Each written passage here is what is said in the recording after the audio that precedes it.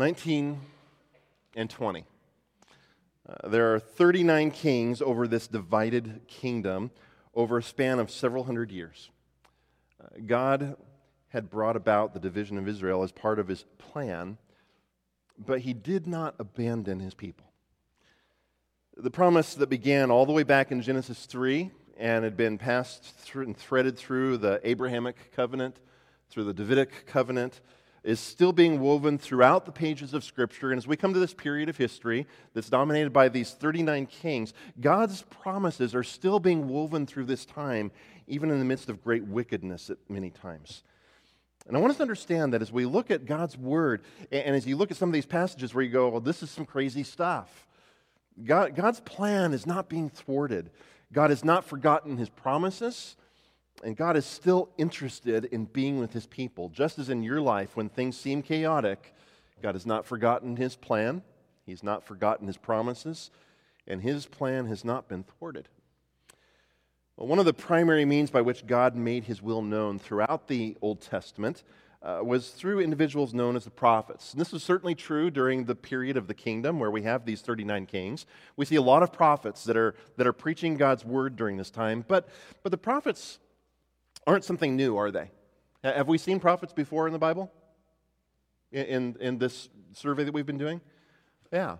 In Luke chapter 11, Jesus notes that one of the first prophets was a man named Abel. Does anybody remember who that guy was? Yeah, one of Adam and Eve's sons. And so God has had prophets all the way since the beginning of Genesis, and we've been shedding their blood ever since. The son of Adam and Eve was called a prophet. Abraham was called a prophet in Genesis chapter 20. Moses was a prophet. We read that here in just Deuteronomy chapter 18, in which we talked about him in that way. Samuel, the last judge of Israel, was a prophet. And we met Nathan, who was a prophet who served in David's time. So we've seen these individuals, and they've been ministering throughout the Scripture. However, during this period when the kingdom was divided, we're going to see the prophets play a very prominent role. And this morning, I'd like to clear up a few misconceptions, and then we're going to turn to a specific passage in the book of Jeremiah.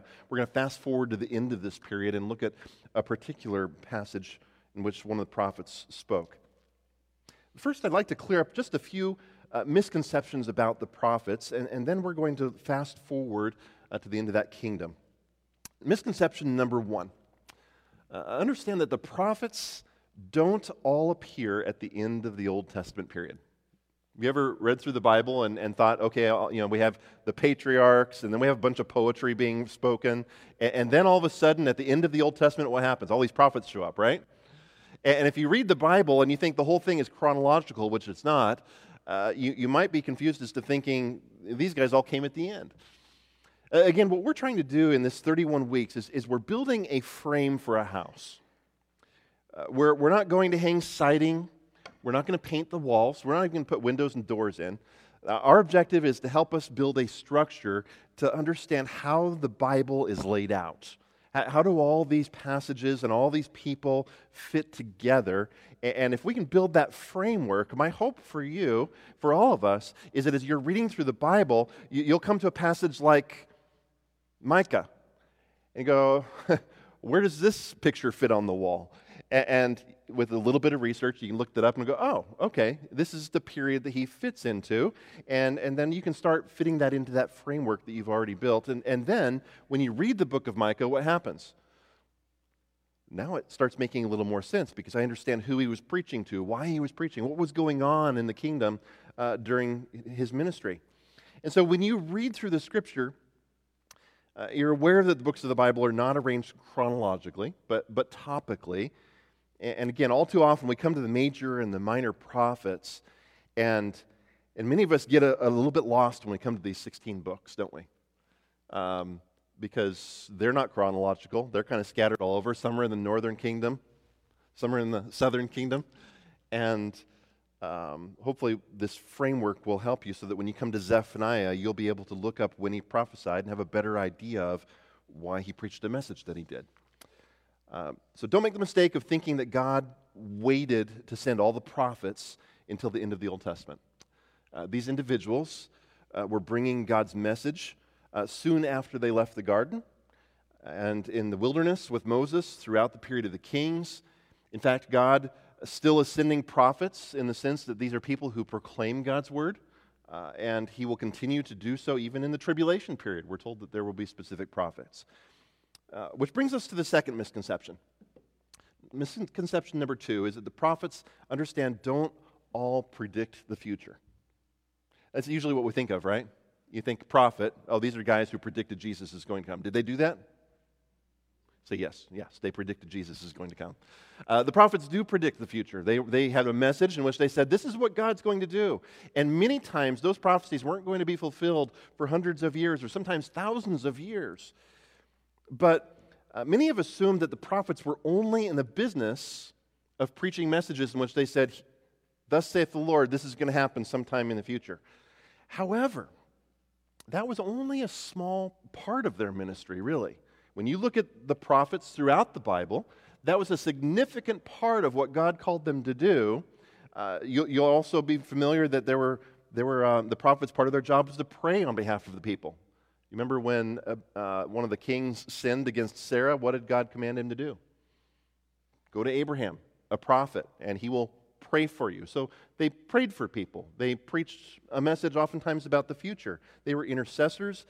You're probably familiar with a handful of the prophets like Moses and Elijah, Elisha, Joshua, who performed a lot of miracles. And so maybe when you think of prophets, you think of those passages like Elijah on the mountain calling fire down on an altar. And oftentimes those things happened, but that also was a small part of their role.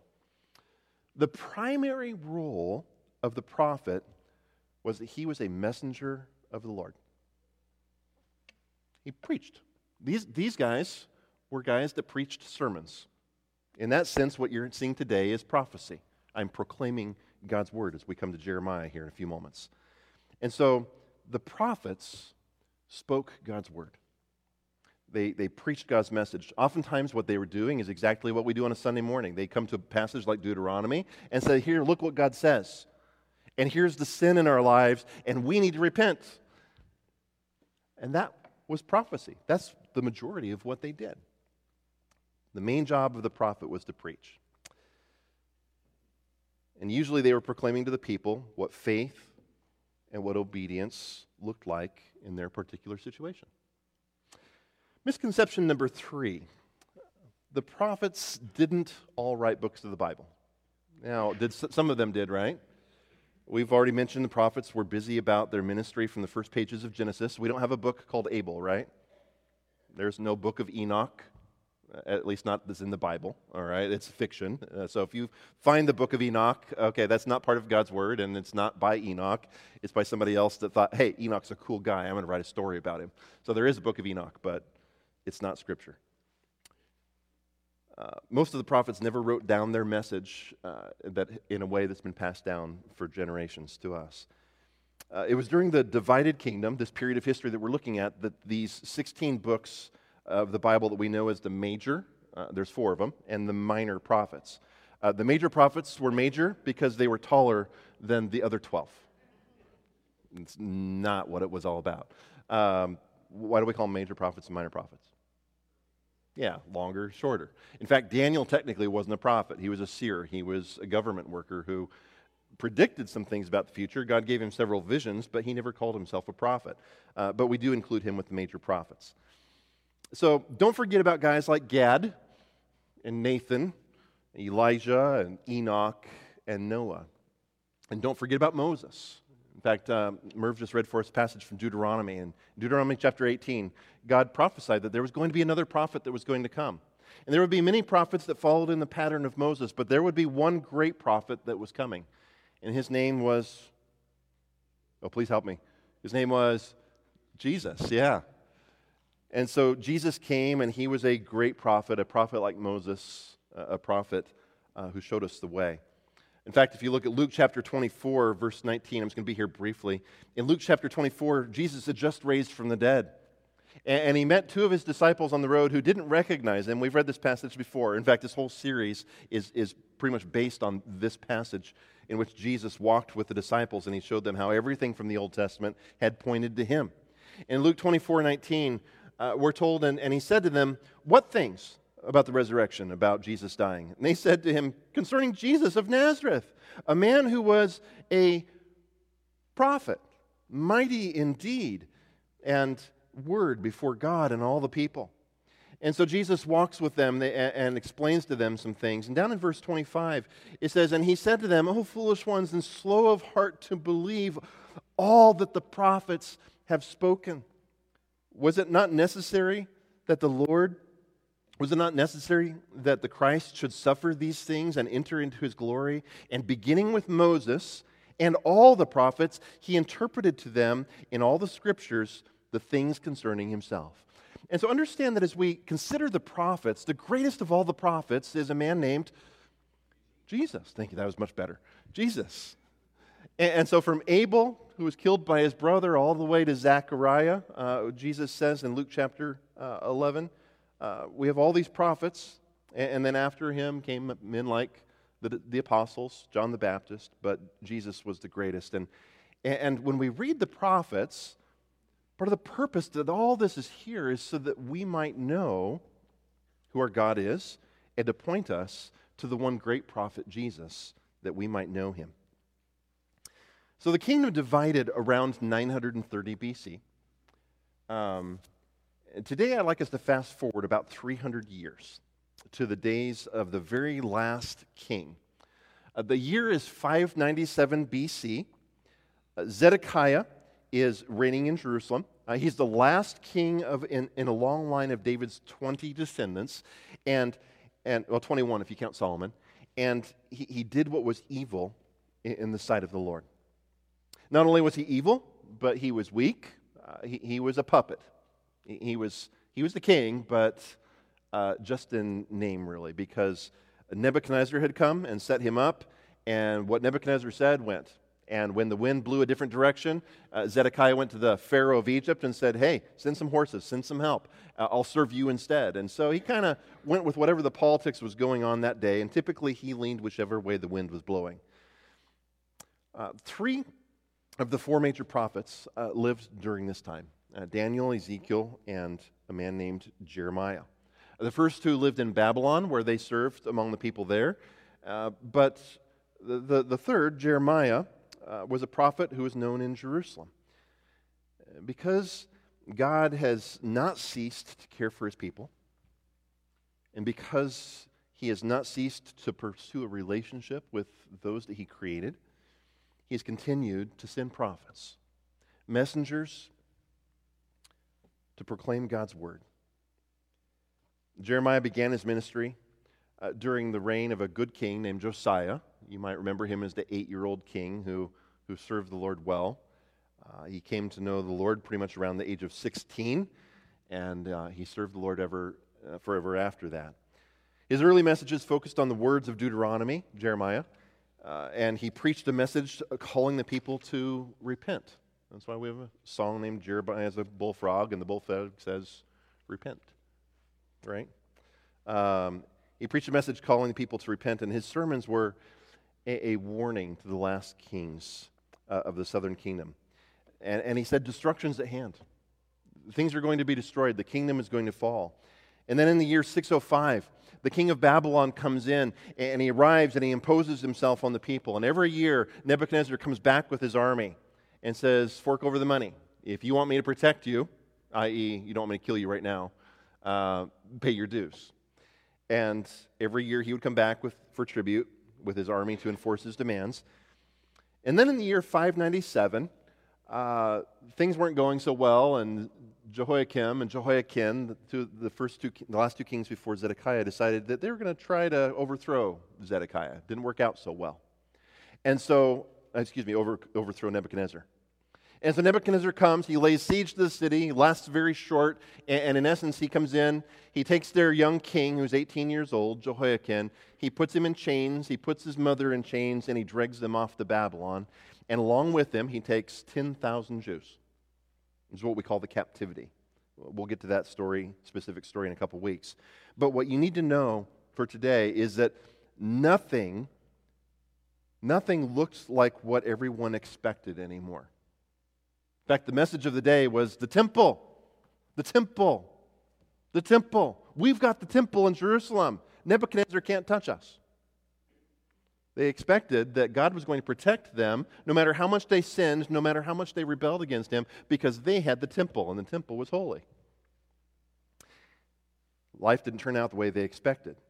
In fact, from a human perspective, it seemed like God's promises had been destroyed. How could all this happen? Our 10,000 of our upper class and our upper middle class have been taken away in chains, and now they're living on the other side of the Euphrates River, hundreds of miles away. But in Jeremiah chapter 29, which we're going to turn to today, in Jeremiah 29, we discover a message from the prophet Jeremiah that was written for a people who didn't understand what God was doing. You find yourself there sometimes? You find yourself going, this just doesn't make sense.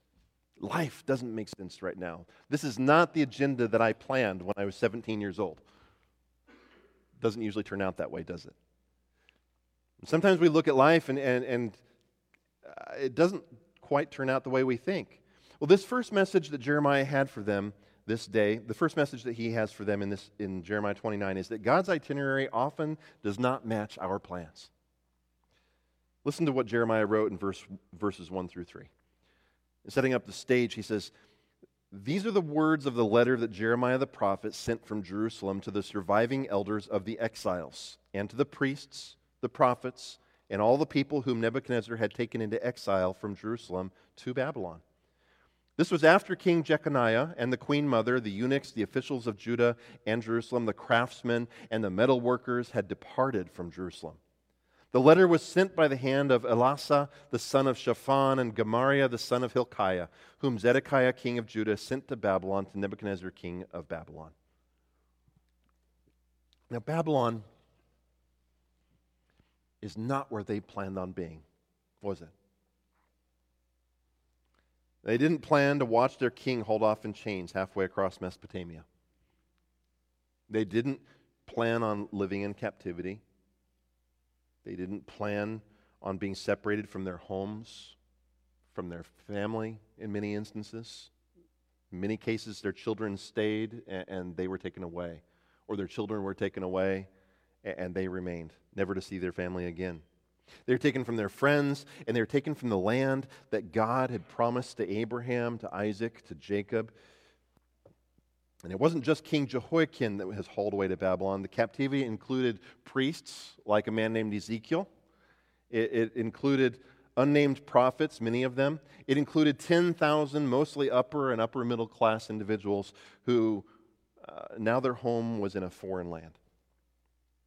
My friends, oftentimes God's itinerary, it doesn't match our plans. You have a perfect path ahead of you. A career, a perfect marriage, a dream home, a dream family.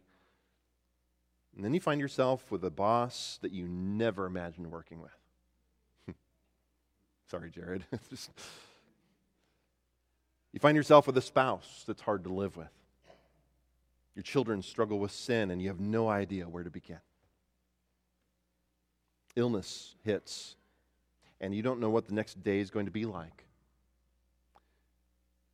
When life feels like God has planned harm for you and you just don't understand why He does what He does. The Jews in Babylon were working through that. In fact, there's a couple Psalms that they wrote, which you could see this grieving process as they're taken away to a foreign land. And they're trying to process what God's doing and how all this works. And how do I worship this God when the temple is hundreds of miles away? How do I worship this God when I'm not in the land that God promised? How do I worship God when it seems like His promises have failed? Is He just the God in Israel and not over here? And they're working through that. What about God's promises? What about their covenant? Did God plan to harm them and bring them evil? For many people, it looked that way. They thought that way. My friends, don't be deceived. Here on the lower story, as we've been calling it, it may appear that all is lost. But the upper story continues. The Lord still is bringing about His perfect and good will. I understand that. I want you to hear that. The Lord is still bringing about His perfect and good will, even in the midst of the chaos of your life, even in the midst of things that just don't make sense. And like we saw with King Saul, with David, with Solomon, and throughout the divided kingdom, the question is whether you are going to align your will with his.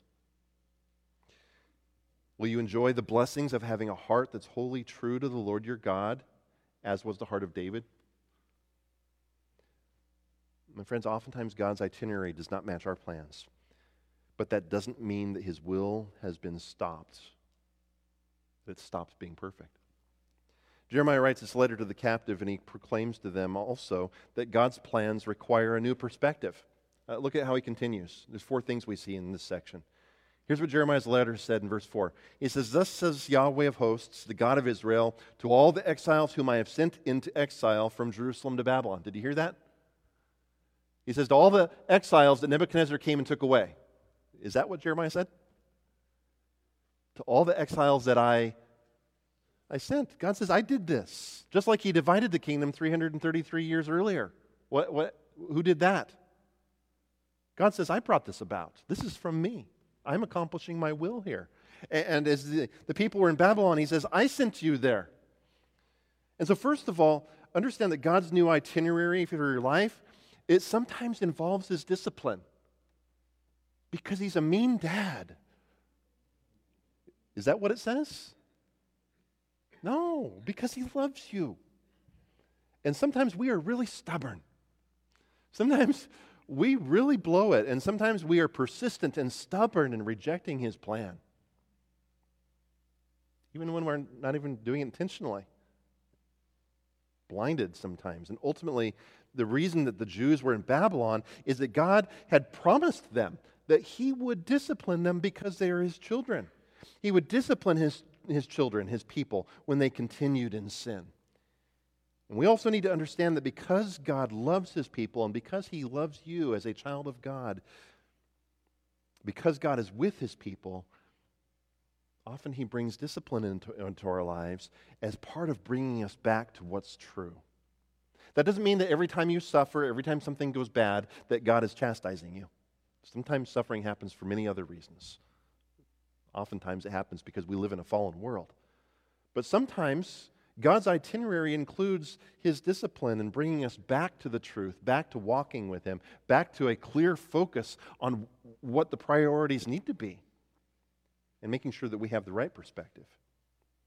What's interesting is that the Jews, if you read through these passages in 2 Kings, 1 Kings, all the way back in Samuel, one of the sins that they greatly struggled with throughout those hundreds of years, what was it? Starts with an I. Idolatry. They worshipped idols. They took all the idols and all the gods of the lands around them, and they formed them from stone and wood and copper and iron, and they made these action figures that they put on their mantle. And they worshipped them. Said, this is my God, or this represents my God. And God says, no, don't do that. And they struggled with that for centuries because they came into a land where that's just how things were done. So they followed that practice. And God over and over and over again said, don't worship idols. That's not me. Don't create an image that you think looks like me or some other God. But one of the things that they did over and over again was fall into this idolatry. But one of the things that happened after the captivity of the nation, do you know what we see about idolatry after they come back later on? And when we come to the New Testament, I mean, there's a lot of things that Jesus confronts, isn't there? The Pharisees, they had some problems. The Sadducees, even worse. A lot of pride, a lot of arrogance, a lot of seeking after salvation that was by works and not by grace. But do you ever see Jesus confront them because of their idolatry? You see, one of the lessons that they learned when they were in Babylon was we don't worship idols. We did that for a long time, and then God took us to a foreign land. And so after the captivity, this is one of the things that God trained out of them.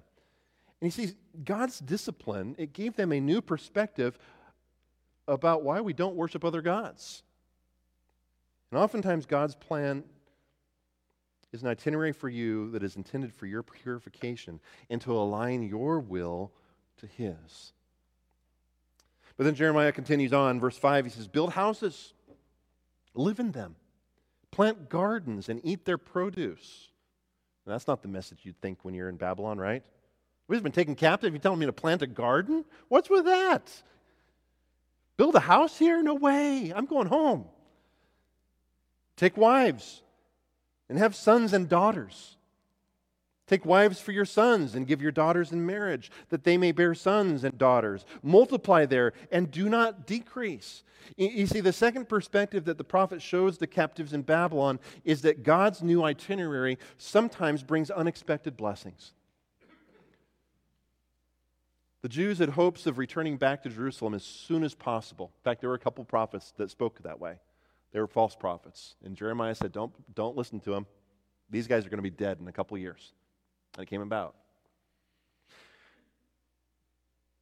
But Jeremiah informed them that this was not going to be the case. Their captivity would last several decades. However, they would experience blessings in Babylon that they didn't expect.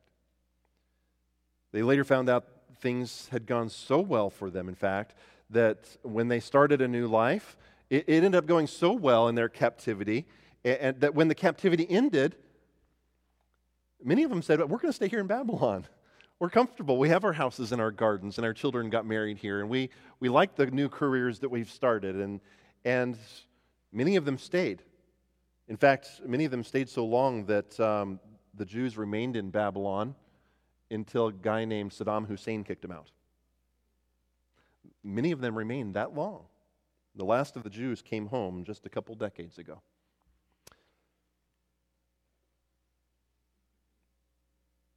But all that's another story about the return from Babylon. In verse 7, the prophet Jeremiah continues again. He says, but seek the welfare of the city where I have sent you into exile. Whoa, Jeremiah, now you're pushing it too far. You want us to pray for Babylon? Is that what he just said? Seek the welfare of the city where I have sent you into exile, and pray to Yahweh on its behalf, for in its welfare you will find your welfare. Now that's a different perspective for the Jews. They've been praying against Babylon for a long time, haven't they? Amazingly, God's new itinerary sometimes means unexpected opportunities to serve. God may bring you to a place in your life where He calls you to things that you never imagined doing. He calls you to love people that you never imagined loving. The book of Daniel vividly puts this principle on display. In the book of Daniel, we find a young man who lost everything. He was one of the first captives that was sent. We mentioned the captivity of the 10,000. Daniel had been taken away some 8 years before that. He was shipped off to a palace of Babylon to serve Nebuchadnezzar. And he had every opportunity to grow bitter and cold. Nebuchadnezzar took away his youth. He took away his manhood. He took away family. Everything that he loved back home. But his trials only served to lead him into a richer relationship with his God. And Daniel found himself proclaiming a message for an altogether different audience. In fact, when God proclaimed a message of judgment against Nebuchadnezzar in Daniel chapter 4, do you remember what Daniel said to him? He says, "Oh, King Nebuchadnezzar, please humble yourself." Daniel prayed for the kings that he served under, these kings that were doing evil things to his own people. Daniel pled with the king to repent and to turn from his pride. And I believe that we'll see this once pagan king, Nebuchadnezzar, again. When you read the book of Daniel, I think he comes to know the Lord in the end. It takes a long time and a lot of opportunities. But I think he came to know grace. And we'll see him in heaven because God used people like Daniel to serve in the midst of unexpected opportunities. It should be a reminder to us that we need to be praying for kings and all those in authority, even those we may not have voted for. Maybe somebody in the House of Representatives or somebody in your county seat that just needs to know Jesus Christ. You may not like them. You may not like the policies that they have, but God has called you to pray for them. And there are going to be opportunities that God puts in your life, whether it's politics or work or family, things that you never would have expected, but they are opportunities to serve. And sometimes we need a new perspective regarding what God is doing for you. Don't lose sight of the reality that when your plans are interrupted, God's itinerary for you includes opportunities to serve in ways that you never would have imagined. And also note that God's new itinerary sometimes contradicts the popular messages of the day. Look at the last few verses of this. Verses 8 and 9, he says, "For thus says Yahweh of hosts, the God of Israel, do not let your prophets and your diviners who are among you deceive you, and do not listen to the dreams that they dream, for it is a lie that they are prophesying to you in my name. I did not send them, declares Yahweh." You see, the world will continue to send its own prophets. Religious institutions, oftentimes those who claim to be the very people of God, the church, are going to look for messages that they want to hear. Men and women will proclaim a message that people want to hear. They will preach a message that tries to pigeonhole God's plan into our itinerary, and a message that requires God to accept our perspective. And God says, that's not how this works. Don't be deceived. Finally, note in verses 10 through 13 that God's plans always look far beyond our vision. The false prophets of Jeremiah's day were predicting that their captivity was going to end very soon. Jeremiah told them that this was not going to be the case. They were going to remain until the full 70 years for Babylon, which is still almost 60 years away, until the full 70 years of Babylon's dominion was brought to an end. And then some of the people began to lose hope. You see, people were losing sight of God's promise. There are many who imagined God much smaller than the infinite being that He is. And when they were removed from Jerusalem, they imagined that their God had been made powerless somehow. Just as you are oftentimes tempted to think. You may not put it in those words, but there are doubts. How can this happen to my child if God is in control? How come I'm sick? How come I lost my job? How come these things are happening around me? And those temptations, those struggles are real. And our faith is challenged in one way or another. And here Jeremiah paints a new picture for them of what is to come. He goes on and he says, "For thus says Yahweh, when 70 years are completed for Babylon, I will visit you. And I will fulfill to you my promise and bring you back to this place." That's Jerusalem. "For I know the plans I have for you, declares Yahweh. Plans for welfare, not for evil, to give you a future and a hope. Then you will call upon me and come and pray to me, and I will hear you. You will seek me and find me when you seek me with all your heart. I will be found by you, declares Yahweh, and I will restore your fortunes and gather you from all the nations and all the places where I have driven you, declares Yahweh, and I will bring you back to the place from which I sent you into exile." You see, Jeremiah's message to the captives of Babylon is a message that you and I need to hear. We need to hear it well. Understand that God always fulfills His promises.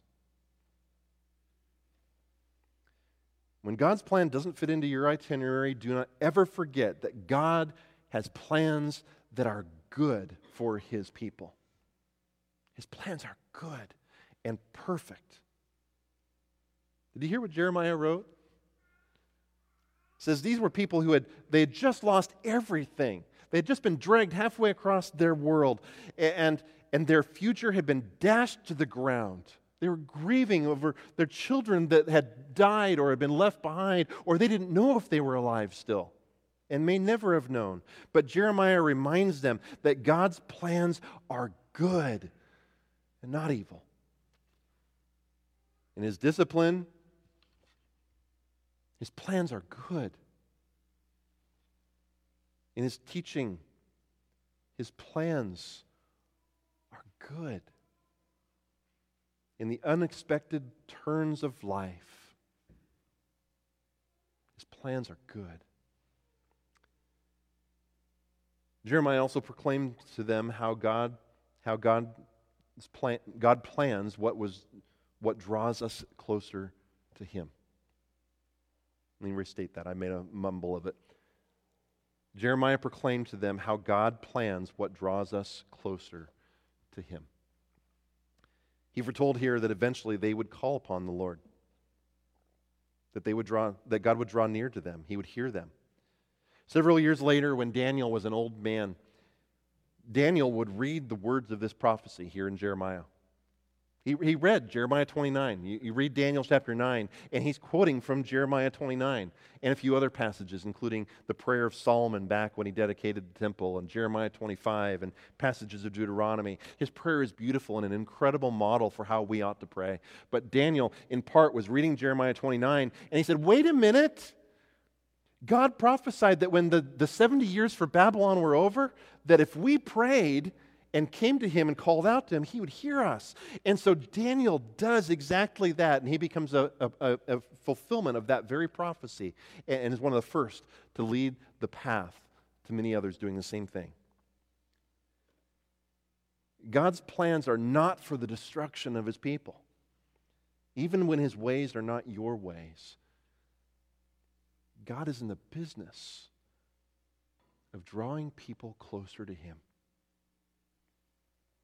And God's plans go far into the future. Too often, we get confused into thinking that this journey that we're on is all about us. But oh, my friend, God has so much more in store, and we are just a small piece of this beautiful story. There's a fourth misconception about the prophets. I want you to know and understand that whether you can pronounce their names or not, their message is still relevant for today. Too many people have opened their Bibles to a book like Habakkuk.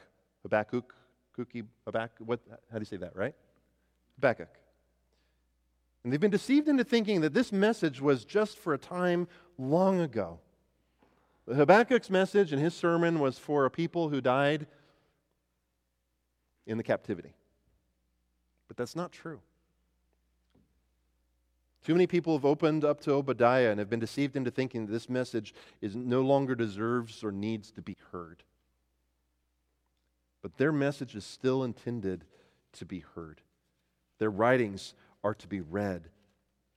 My friends, all of Scripture is inspired. All of Scripture is active, sharper than any two-edged sword, and it goes into places in your life that the doctor's scalpel can't go. It penetrates deeper, more cleanly than any other instrument. In 1 Peter chapter 1, verses 10 through 12, Peter, another prophet, he said this. He said, concerning this salvation, the prophets who prophesied about the grace that was to be yours searched and inquired carefully, inquiring what person or time the Spirit of Christ in them was indicating when He predicted the sufferings of Christ and the subsequent glories. It was revealed to them that they were serving not themselves but you, in the things that have now been announced to you through those who preached the good news to you by the Holy Spirit sent from heaven, things into which angels long to look. Do you hear that? This message that was brought by the prophets from the time of Abel all the way to Peter's day when he was writing this, all the way through the Old Testament as they predicted Jesus was coming. They heard their own prophecies. They heard the messages that they spoke, many of the things that they predicted about the Messiah. And they wondered, how's this going to be fulfilled? I mean, they preached it, right? You'd think they understood their own message. The Holy Spirit was indicating, Jesus was indicating through them what was going to happen in the latter days when Jesus was to come. And they didn't understand it. And they longed to understand how these things were going to be fulfilled. They longed to understand how this Messiah was going to suffer and how do all these things go together. But they preached that message knowing that their message was not just for them, not just for the people that they were preaching to that day, but it was for us. It was for Peter's audience. It was for you sitting here in the 21st century, reading the message of the prophets today. And so, my friends, listen to what they say. Hear God's message for you. Repent and turn from your sin. Conform your will to His. Understand the God who is with us, and understand that He is a God who intends what is good. And so is the great prophet Jesus Christ, who is the living Word, and who came to die for our sins, and who rose from the dead, as this great prophet later said after Jeremiah, "Do not be anxious, saying, 'What shall we eat?' Or 'What shall we drink?' Or 'What shall we wear?' For the Gentiles seek after all these things, and your heavenly Father knows that you need them all. But seek first the kingdom of God and His righteousness, and all these things will be added to you." Let's pray. Father, we thank you for sending messengers. We thank you that you gave to them a message that needed to be preached. We thank you for the miracles that you brought about through them. We thank you for the prophecies that were fulfilled in Jesus Christ. We thank you for the prophecies that we still look forward to in our day, as some of these prophecies still haven't come to fruition or in the process of it. We thank you for the sermons that they preached, for the way that they understood books like Deuteronomy and Leviticus and preached a message that the people of their day needed to hear, and contains a message that we need to hear today. Father, we thank you for prophets like Abel who were faithful even to the point of death. Most of all, we thank you for the prophet Jesus Christ, God in the flesh. God who became a man, who became the great prophet, who followed in the pattern of Moses and preached your word to us. Not only preaching the word, but who was the word and dwells in our hearts today. We thank you for Jesus and what He accomplished on the cross, for the salvation that He brought. Father, may we not go away from here. Please teach us to shun a path that rejects the message that you have sent. Might we not only love the great messenger, Jesus Christ, but might we love the word that you've sent.